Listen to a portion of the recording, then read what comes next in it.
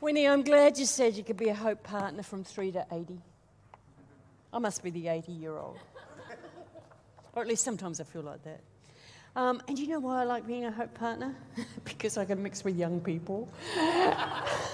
Feel younger. But not only that, we're family together, making a difference in our community. And commitment is something that is hard come by these days. We don't see a lot of it, but I'm in for another year.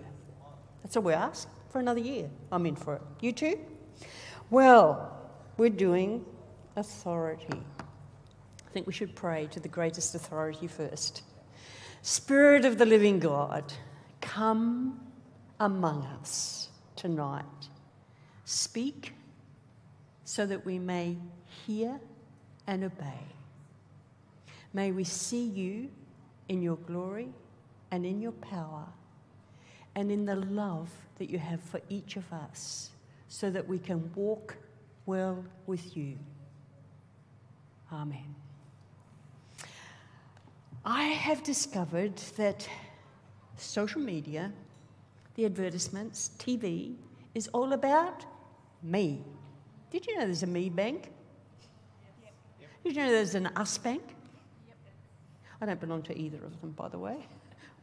But it seems that this day and age, we are more concerned about me and my rights and my power and my authority and blow you and you and you. I don't need you in my life. That is basically what is being said in our world today. And it's the biggest lie the devil can make on your life and my life. I need you, and believe it or not, you need me. You may not know it. You may not see much of me, but we need each other in this world. That's how God made us. Now, the lie goes right back to the beginning of time. I don't know how long after the world was created. I don't know how long Adam and Eve were there enjoying truth and grace and righteousness and love and beauty and creation and everything that was good. I have no idea. But there was a devil in the form of a snake who came and said, if you actually do what God said not to do, you'll have authority over your own life. And so they decided that it was better to obey someone that pampered to their self-knowledge and their authority and power so that they could be like God. And consequently, since that day, we've all had issues with control, authority, and power. Is that right? All of us. Now, part of it is because God made us to look after, to rule, to be in charge of, to be stewards in this world of his creation. So we were made like that. But the desire to go our own way and not under the authority and power of God, it means we muck it up. And so my power and authority becomes all about me and my way and what I want. And if I love you well enough, occasionally I might want what's best for you too. But not always if it crosses me. So we got it there? It's a me world. And we know why it's a me world. Now, Lucas, I was really pleased with what you shared, wherever you are. Thank you very much. What I loved about that story was the wisdom of authority coming and chatting and leaving decision. Did you pick that up? No, I didn't have parents like that. Did you? I didn't have parents like that. Not at all. Some of you had Christian parents, healthy parents. I grew up in a very dysfunctional family, extremely dysfunctional, absent father, 5 brothers. no sisters. I can play cricket and football, and that was about it. I knew how to play cards, I knew how to cheat, I knew how to do lots of things. I knew how to get my own way. But I had a very absent father. And I later discovered that he was a bigamist. Now that's pretty big for a person to discover about their own father. Now, I was thinking about this most of my life, up until my late 20s, I lived in shame, okay? And I was wondering, is shame disrespect? Now, I don't know the full answer to that. I'm not really sure whether I respect it or not. The truth was, as a teenager, I came to know Jesus as my God and my Lord and my Master, and I used to pray, even though I probably saw my father about twice a year. He didn't provide for us, he didn't look out for us, but I didn't stop believing that God would change his heart. But I was ashamed.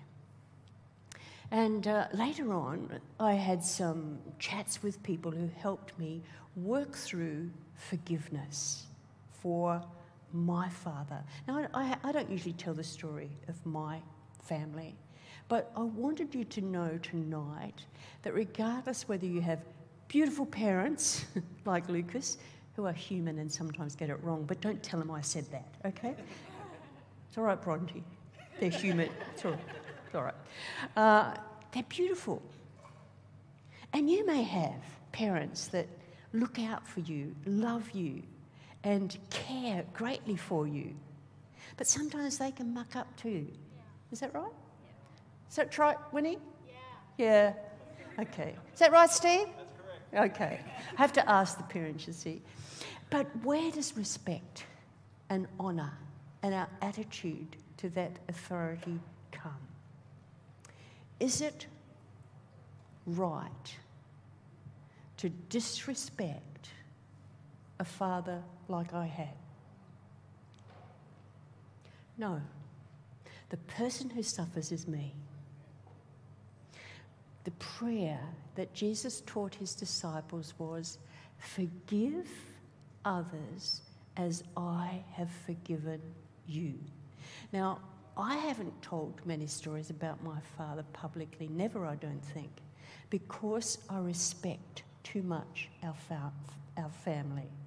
But I thought it was important tonight to go there, because regardless of who or what happens, we are called to honour and respect parents. And it's beautiful if there is decision-making and care instead of having to fight your way through life. But praise God, he is here for you right now. So regardless of the background, you too can know freedom and delight and joy, not be ashamed, because Jesus makes you brings you into the family of God. And there is love and acceptance, but they get it wrong sometimes too. Sometimes they're not really always nice, but it's a family that loves and cares and grows together and corrects and encourages. And I am grateful for all of these years following my God and having the family of God around me. They've nurtured me, they've grown me, they've loved me, they've protected me, they've corrected me. They've been there for me every day of my life. And that's why I'm a great believer in Hope Partnership, because we need each other. So that one is about parents, okay? The other thing was just about powers and authorities in this world. The authorities in this world. What is our relationship to be like towards authorities in this world? Well, fortunately, we live in a pretty good world. But we have the law of the land. We have driving laws. We have property laws. We have don't bully at school. We have a whole lot of zero tolerance for this. We have to pay our taxes. There's fines for violations. There's voting. And if you don't do it, you get fined. In fact, there's a lot of things that we are privileged about in our country. Privileged. Because there is authority that cares about your safety and protection. Sometimes it's so creepy these days. They're so out there with so many laws that you can't even climb a tree. But the concern is there.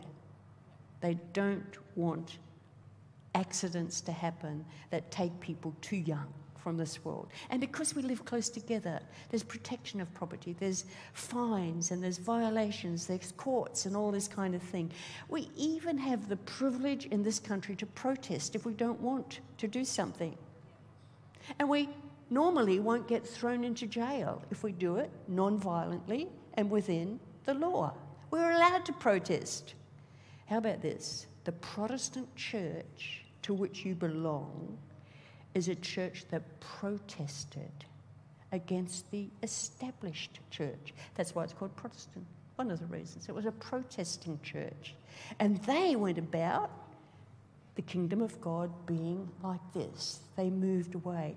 But you know, in some places today, if you protest, it's a little bit different from here. And what about, here's a question, what about if the state's law is opposed to my beliefs? Now that's a big question. What if they want me to do something that is opposed to what I believe? It's a big one. It's a very big one. But the truth is, not often does it come into violation. There's teachers, there's police, there's parents, there's pastors, there's my boss. What if they are demanding me to do something asking me to do something that it violates my belief? Well, let me tell you a story, wonderful story. One of my favourite characters in the Bible is this guy, along with some of his friends, who were growing up together in a very caring community, but there was tension all around them. A little bit like we go on the news and there's war here, war there, everything like that. And I think they had a personal belief that it wouldn't really ever touch them. They were young teenagers, ready to go and serve God. And they already were ready to go into the priesthood, as it was known then. And 4 of these teenage boys, in particular, there was a lot of others, they came from well-to-do families, they were well-educated, they were well thought of, they had no really any premonition that something bad was going to happen. They were kidnapped, they were captured, and they were taken to a foreign country. They were given new names. One of them, called Daniel, was given the name Belshazzar. Now, Bel was the name of the foreign god.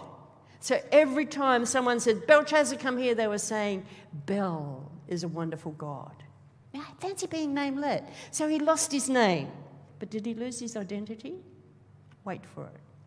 And his friends were together. And they were taken to what we would say higher education place, university, where they would be educated in the ways of the foreign kingdom so that they could be important people and hopefully influence their own people to be true to the new foreign power. Now, all was going well until they discovered that the food they had to eat had been sacrificed to idols. That violated a value. Now, this is what they did. They did their protest with respect. So they just said to the guy that was over them, do you mind if we just have vegetables and food that, comes not from the king's place where it's gone through the whole temple process and the idols? Do you mind if we just have simple food that has not gone that way? The man says, oh my goodness, if they find out, I will get into trouble. That's the problem in those societies. It's never the people there. They get into trouble too. But it's always the authorities. They've got to obey and do what is right. And so these 4 men said, how about you just test it for a week? See how respectful and kind they are in this moment? We'll be respectful. We'll be kind. And so after 7 days, they did. I'm sure they prayed, because it says, these men found grace. You know that word? It's written favour, but it's really the word grace. Now, who's the giver of grace? It's our God. They found grace in the eyes of these authorities, and they were allowed to go with their beliefs. And they were still in the schooling system. They still had the names of the gods. They still had to live there and learn their ways and learn a different language. And it is at about that time that the Hebrew language of the Old Testament started to be lost as an ordinary everyday language. And so they learned another language and started to lose their other language. Daniel and his 3 men, 3 friends, Shadrach, Meshach, and Abednego. We know them as, that's their Hebrew names, not their new names in dedication to the gods. What I want to show by him is that his belief and his values were still something that he held on to and was not willing to compromise on in a very political, different situation. God gave them grace. But a lot of people didn't get that. And I actually want to read you a story, if that's all right. I think we've got time, have we? No idea how times. I've been reading this book. It's a fun book. It's most interesting book on prayer I've ever read. Living Prayerfully, a year of living prayerfully, how a curious traveller met the Pope, walked on coals, danced with rabbis, and revived his prayer life. Okay? This is my second read, but I wanted to read this. He went to North Korea because he'd been around to a lot of countries, and he was an author, he was a follower of Jesus. He wanted to find out how other people prayed. And in North Korea, he had a tourist guide with him all the time. There were 4 of them. They each had their own tourist guide. They were not allowed to do anything by themselves. And they were there on New Year's Eve. So that evening, they said, they drove down to the big square. We walked on the square. The atmosphere was electric. They'd actually turned the lights on. We joined a crowd of over 200,000 people. Kids played. Hundreds stared at me because I was bearded and tall and Caucasian. Every building had a photo of Kim Il-sung and Kim Jong-il. The personality cult was crazy. I had been told stories how Kim Jong-il set the world record and hit over a dozen holes in one the very first time he'd played golf. Okay, these are the myths and stories that come. A teenager schoolgirl once drowned while attempting to rescue portraits of the leader from a flood. Our great leader, Kim Il-sung, is greater than Lincoln, Washington, and Jefferson combined. He is the eternal president. He is forever with us in our hearts.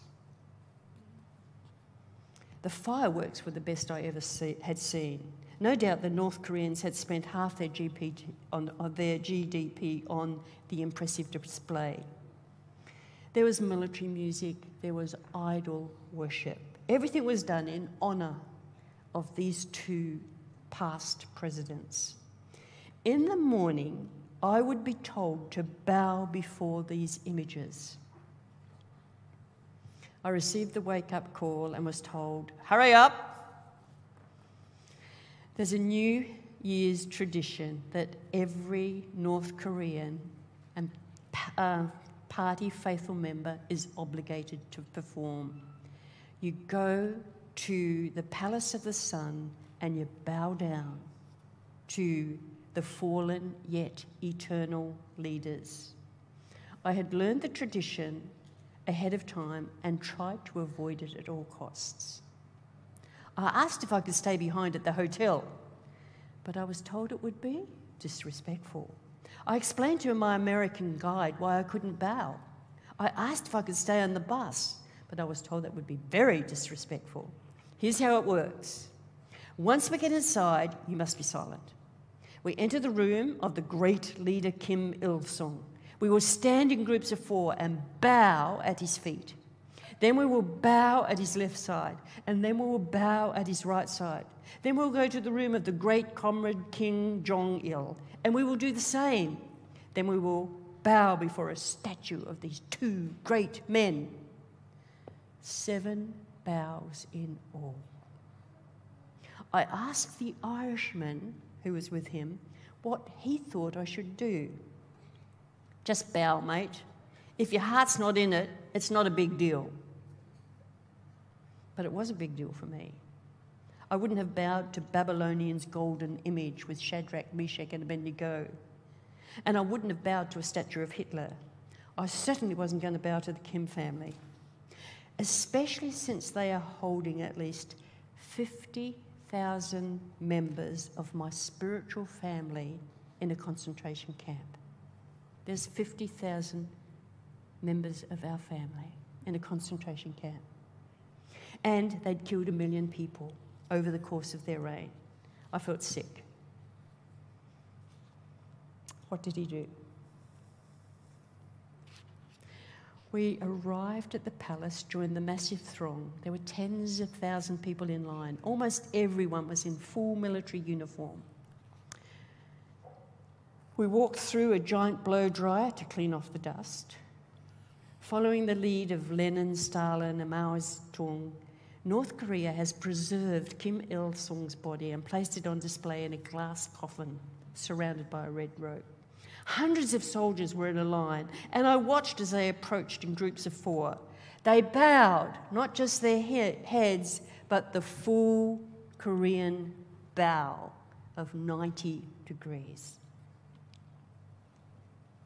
I knew that if I didn't bow, there was the outside potential of some angry army officer simply shooting me at sight. I'm just going to jump. He did go in. He did not bow. At the front, let's just get there. He said, I prayed the Lord's Prayer 7 times. Your kingdom come, your will be done. As it is in heaven, so be on earth. Forgive and be forgiven. I'd like to say that I planted 7 bomb prayers in the heart of North Korea. But seriously, what other prayer could be more powerful than the prayer of Jesus? The prayer of my heart, his kingdom come, his will be done, no one hungry, everyone forgiven. Then he goes on, even in my best times, I have trouble living completely for God. But at least I know that on some very small level, I'm willing to die for him. You know, you and I don't have to go that far yet. I don't know. Those 4 men who lived in Jerusalem didn't know that they would spend their adult years in a foreign land, educated in a foreign country, names changed. Daniel lived till he was 86 years of old, and he was captured when he was about 18. All his life, he was faithful, and so were his friends. Authority. We can do it respectfully. We can do it prayerfully. But many of our family are persecuted because of state leadership. What about pastors? What about pastors? Should we obey them? That was a pastor who said that. I'll ask over here. What about our pastors? Should we obey them? Yeah. All right. You know, they're human. They are set up by God and called to lead, but they are not God.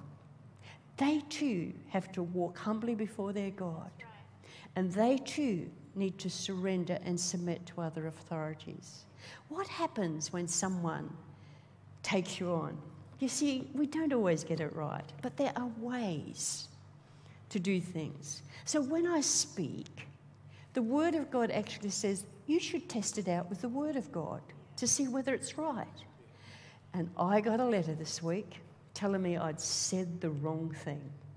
They didn't agree with me. And I thought it would be lovely to chat about this. We can disagree and still be really good friends. We can. And I said, Lord, it's okay. It's okay.